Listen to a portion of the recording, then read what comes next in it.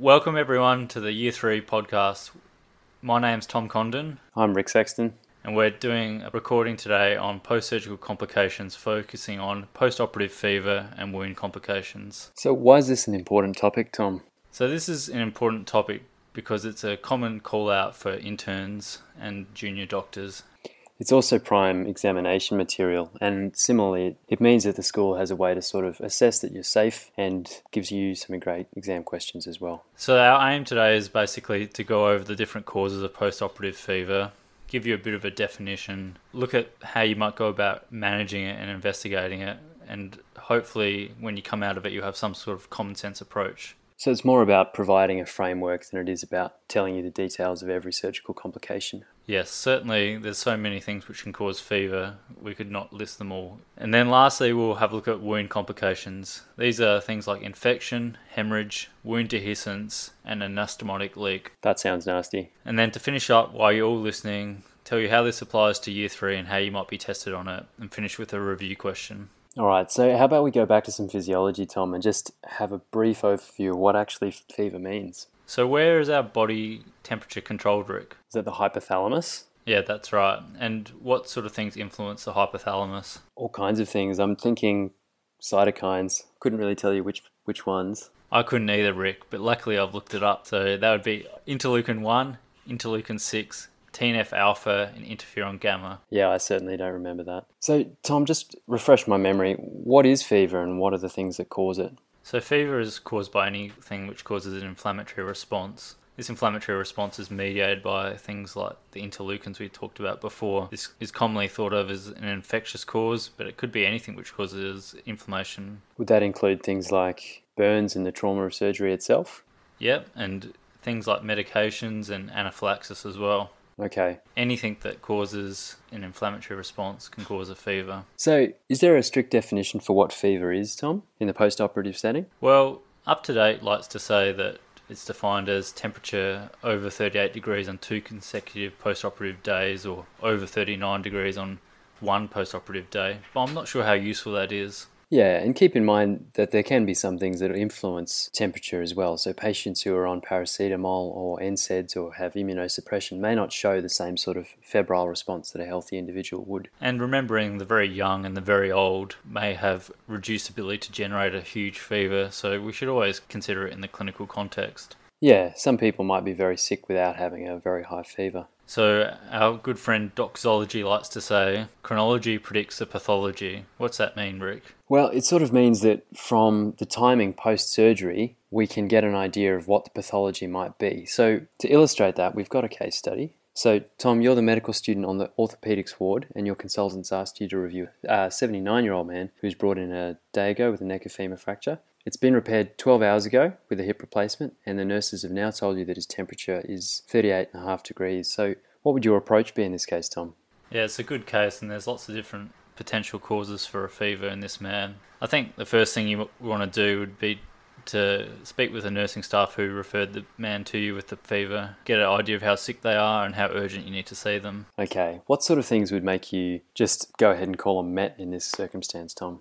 Well, anyone that's ticking all the MET boxes, so they're tachycardic, their blood pressure's in their boots, they're breathing really quick, their tissue saturations is really low, all the straightforward things. This is a patient who has a fever and looks sick, or is this a patient who has a fever but is otherwise well, sitting up in bed, eating their dinner? Yeah, so just remember that you're not on your own in this, and there are MET teams, and they're very good at what they do, and they can help when you need it. Yeah, definitely. So I guess going back to all the sources of information, we could first look at our admission notes. What sort of things could we look for in the admission notes? So I guess why were they admitted in the first place? Like obviously in this case it's a man who's broken his hip, but in someone who's had a perforated viscous of some kind, then you'd have a lower threshold for being concerned about them. Yeah, and perhaps he's fallen over because he's got a pneumonia or he's not too well, so we should see if the patient had a fever when he came into hospital. That's a good point, Tom. We should also check to see if he's been started on any new medications recently, just to be thorough, remembering that new medications can cause fever as well. To look at his observations during his stay in hospital. He may have some past blood results, looking at his white cell counts and how they're trending, or inflammatory markers like your C-reactive protein. Additionally, someone who's broken a long bone, they may often have been given blood products because that causes a significant bleed in some people.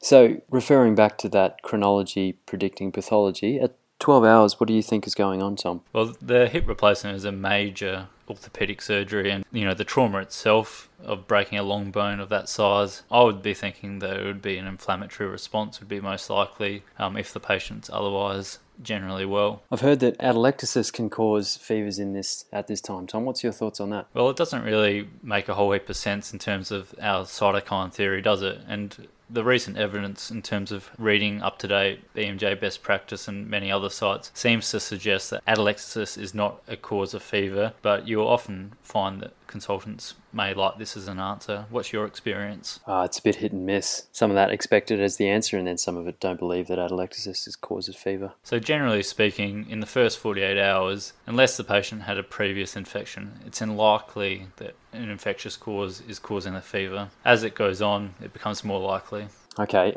sure. Are there any anaesthetic complications that might have caused a fever in this group? Yeah, certainly. Have you heard of a complication of malignant hypothermia, Rick? I think it's a rare complication of anaesthesia, particularly the volatile agents that are used to maintain sedation. And yeah, people can get very sick for it. This is just a random one, but what do you treat malignant hypothermia with? You know what? I couldn't tell you. Coolant and dantrolene. Malignant hypothermia is a rare but potentially life-threatening reaction to inhalation anesthetics. Generally occurs immediately after the operation and can be triggered by any of the inhaled anesthetics. What ones do you know of, Rick? I think they talk about desiflurane and sevoflurane, succinylcholine as well, or succinylmethonium, which is one of the muscle relaxing agents that they use. Yeah, so I think the take-home point is that there is a rare but important cause of post-operative fever in the immediate post-anesthetic setting, malignant hypothermia. So you've gone back and reviewed this patient, you've had a look at his notes, you've taken a history looking for some localizing symptoms such as a cough or dysuria and checking for other risk factors of where he might have picked up an infection. What do you look for in physical exam, Rick? I think, for me at least, I just like to try and keep things as simple as I can. So I just look at the patient to see if they look sick. Are they sweaty? Are they breathing fast? Do they look uncomfortable? Then I'd have a listen to their chest. I'd see if there's some abdominal tenderness. Check things like catheters, check that there has been some urine output, that it's not blocked. I think it's a good idea to palpate the calves just to make sure there's no signs of a DVT there, even though it's unlikely at 12 hours. I think as well as checking things like urinary catheters, it's also important to check all the IV lines and Yeah. You might not want to undress the wound site given that it was only put up 12 hours ago, but you might want to just see, is it oozing? What's oozing? Is it pussy type stuff, or is it blood, or does it look clean? And we certainly wouldn't want to de-sterilise the nice surgical wound, but we at least take down the superficial bandages. So Rick, there is one infectious cause of post-operative fever in the first 48 hours. What's that?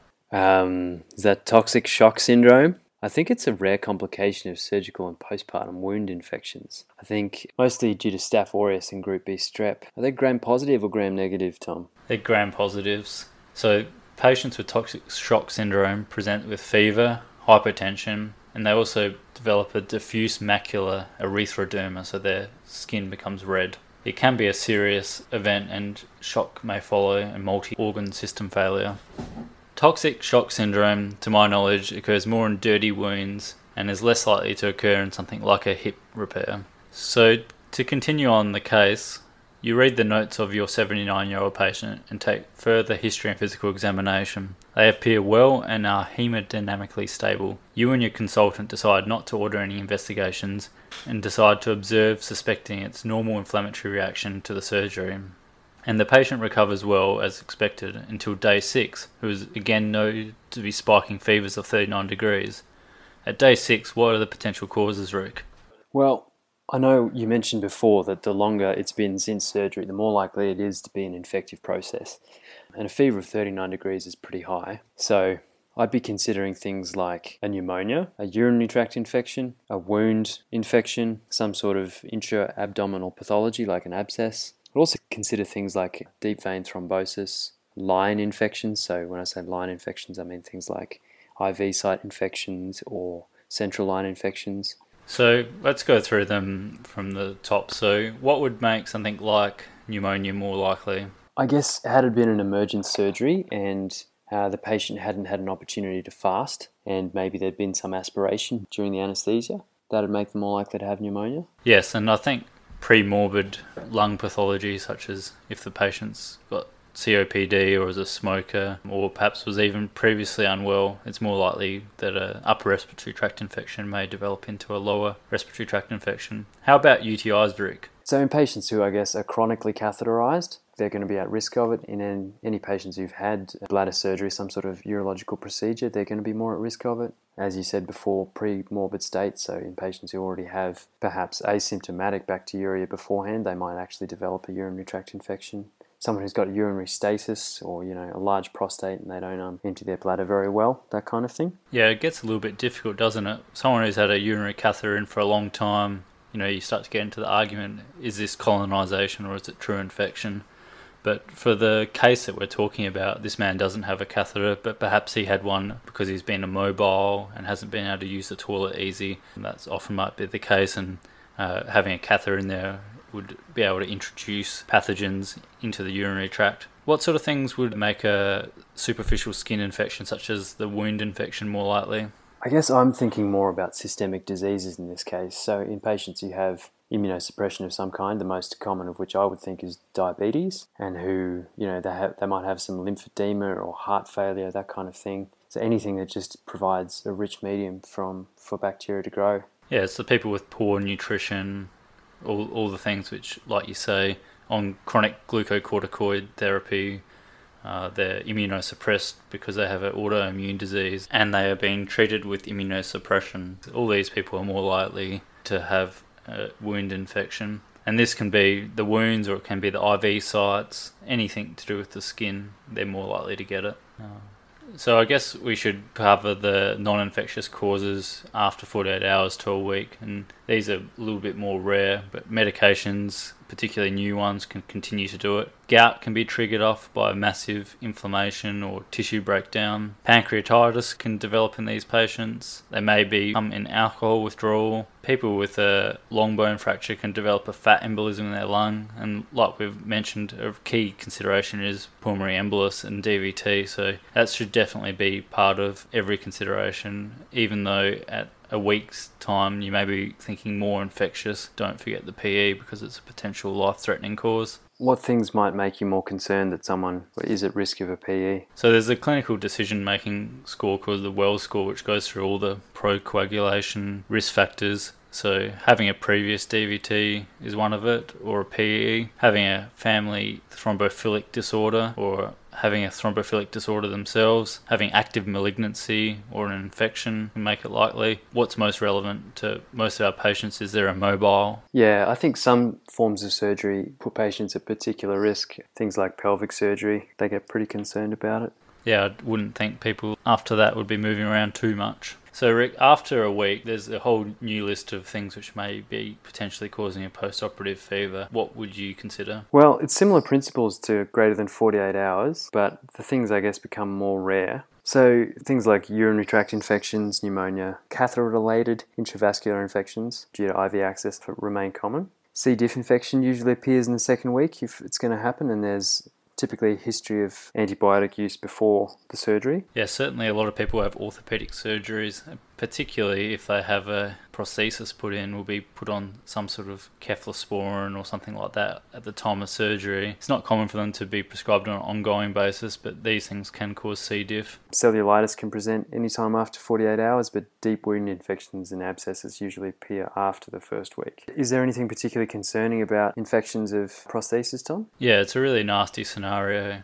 I mean, we're concerned about osteomyelitis in anyone, but someone who has a biofilm formed on the prosthesis, it's very hard to ever kill all the bugs on that. So if someone has that, often they'll need to go in and remove the prosthesis altogether. They can't put a new one in because the site's infected, and it's just a messy situation, isn't it? Yeah, and these people often need long-term powerful antibiotics to cover bugs like Pseudomonas. And don't forget, we need to think about PE when it's most common in the second week. So remind me, Rick, how does PE present? Well, it can present in a number of ways. It can be pretty vague, actually, but things that would make me concerned about a PE would be a patient presenting with breathlessness, some chest pain, a decrease in their oxygen saturations, hemoptysis, and if it's really severe, hemodynamic instability. So, Tom, if I were to do an ECG on a patient who I thought had a PE, is there anything that you'd expect? You're not going to trick me here, Rick. You want me to say that S1, Q3, T3, but actually tachycardia is the most common feature. Yeah, that's true. So you'll often hear about this rare thing called S1, Q3, T3, but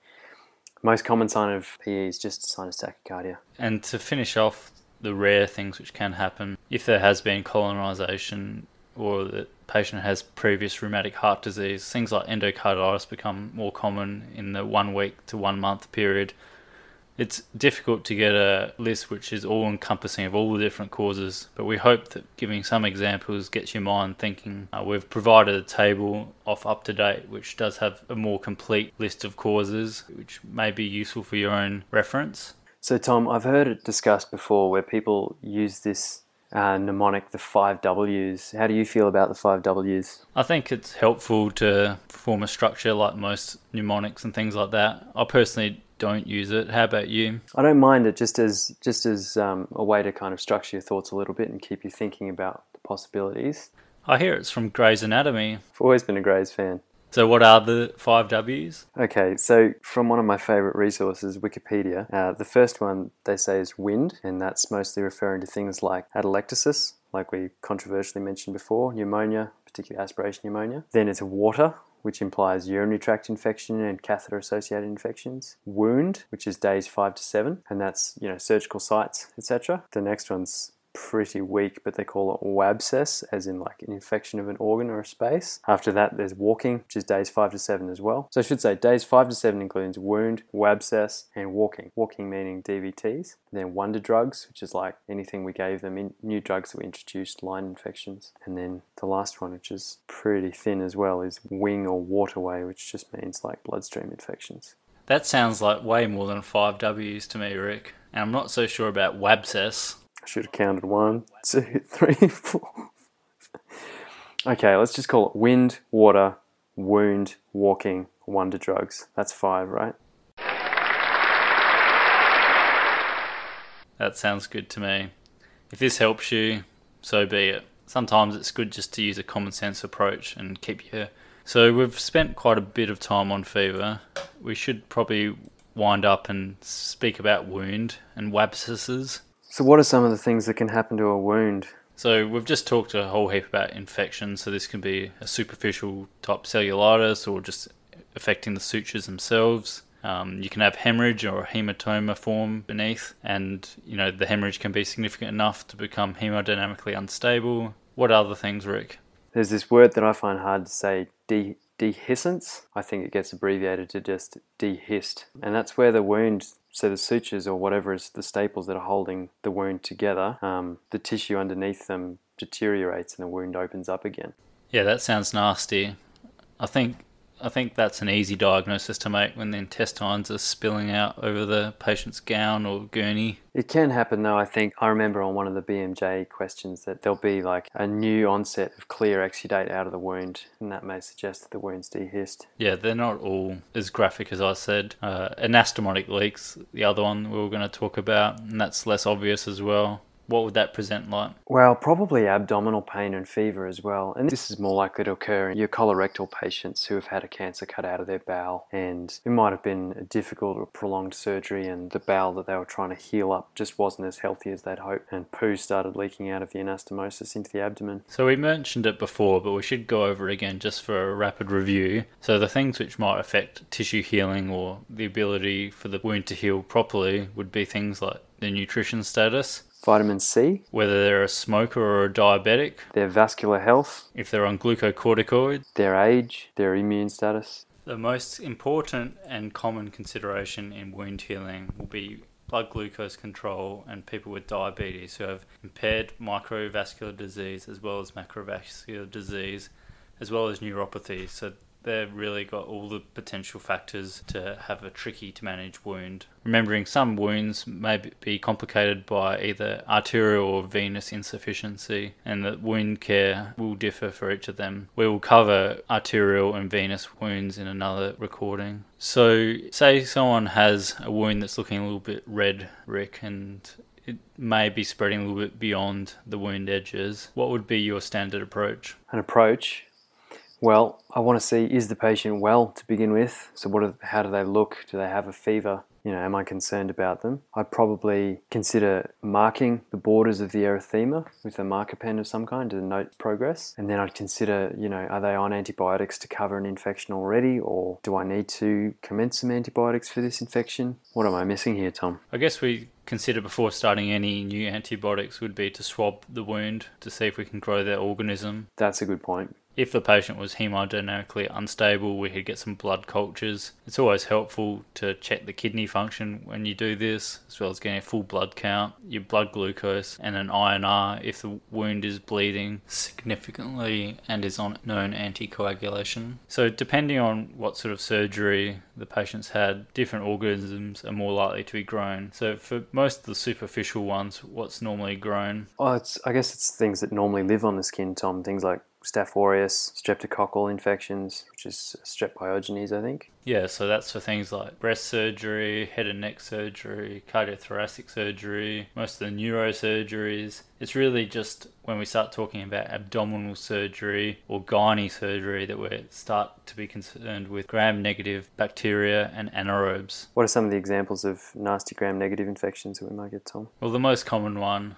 is E. coli. So given most wounds will be gram-positive colonized, what antibiotic would we use typically? As long as I'm not concerned about MRSA, which is another issue, I'm going to try and cover gram-positives, and I need an antibiotic that gets to the skin well. So flucloxacillin, Tom? Yeah, that's right. And for abdominal surgery, when we're concerned about gram-negative bacteria, the triple therapy that you often hear about is gentamicin, metronidazole, and amoxicillin. Gentamicin typically covers gram-negative bacteria, ampicillin covers mostly gram-positive, and metronidazole is for anaerobic cover. And the alternative to that in patients who are very sick is tazocin, which is a combination of piperacillin and tazobactam. Keep in mind, in the case of abscesses, all abscesses need to be drained before being treated with antibiotics. So what about the wound that's bleeding, Rick? What's your general management for that? Well, I want to stop the bleeding, Tom, as best I can. I'd be applying some direct pressure. I'd be making sure that they're not hemodynamically unstable. Yeah, that's right. And depending on where the wound's bleeding from, you may have to use certain devices. Have you heard of something called the rapid rhino, Rick? It's for epistaxis, I think. The nosebleed. It's a balloon tampon-y thing that you shove up the nose and blow up. There's many uses of tamponade type devices to cause direct pressure. I guess keep in mind too that if you suspect surgical bleeding, there may be no way to stop the bleeding other than calling your boss and getting them to open the abdomen and fix the bleeding. Exactly. And that applies also for wound dehiscence and an anastomotic leak. It's all about establishing IV access, resuscitating, and keeping the patient alive until they can be surgically repaired. Yeah, that sounds good. Review question. Tom, we've got this review question just to try and refresh our knowledge of what we learnt today. So, question is, a 65-year-old woman with a long history of constipation presents with steady left lower quadrant abdominal pain. Physical exam reveals a low-grade fever with mild abdominal distension and lower left quadrant tenderness. Stool guaiac test is negative, and absolute neutrophilic leukocytosis and a left shift are noted on laboratory blood tests. She is placed on broad-spectrum oral antibiotics, bowel rest, and morphine for pain. Her symptoms do not seem to improve over the next day, and the decision is made to proceed to a sigmoid colectomy with primary resection and anastomosis. The procedure is uncomplicated, and she is recovering as expected until noted to have a temperature of 38.3 on post-operative day 3. What do you think is the most likely cause of this fever, Tom? So the options we've got here is A, wound infection, B, deep vein thrombosis, C, atelectasis, D, abdominal abscess, or E, urinary tract infection. So we can talk through some of these answers. So a wound infection, unless it was a dirty procedure, that's pretty unlikely, isn't it, Tom? Yeah, especially at day 3. And I think what the question's getting at, left lower abdominal pain, is that this patient's had a diverticular perforation. So they're trying to get you to say, is this abdominal abscess? She would have had that irrigated and cleaned up in there, and it's still probably a little bit too early for things like that. And the other options are deep vein thrombosis, atelectasis, and urinary tract infection. So I think this question, it's unlikely to be atelectasis because it's day 3, it's probably too far post-surgery. And if we were to remember the general principle that the further post-operative, the least likely it is to be a non-infective cause. So we should be thinking an infective cause for this fever. Could be pneumonia, but that's not an option here. The DVT possible, but the presentation's not exactly like a DVT, and it's probably too early in the piece. So the key wording in the question is what's the most likely reason? Things like an abdominal abscess could be possible, but these things are never going to be as likely as something like the common urinary tract infection, which affects a lot of ladies. So the answer is E, urinary tract infection. So that's all we have for wound complications and post-operative fever. We hope it's been useful. Thanks for listening. Until next time. See you later. Hi guys, it's Tom here again. Just chiming in to say thanks for listening and to do some housekeeping. We have recently upgraded some of our recording equipment to improve audio quality, and we are looking to involve more fourth years in these recordings for some variation. We are also toying around with some format ideas, and we would appreciate your thoughts on what has worked and what has not. Feedback is crucial to making these recordings as high yield and enjoyable as possible. You can either talk to me or other hosts on the wards, or shoot me a message to let us know your thoughts. Until next time, thanks again.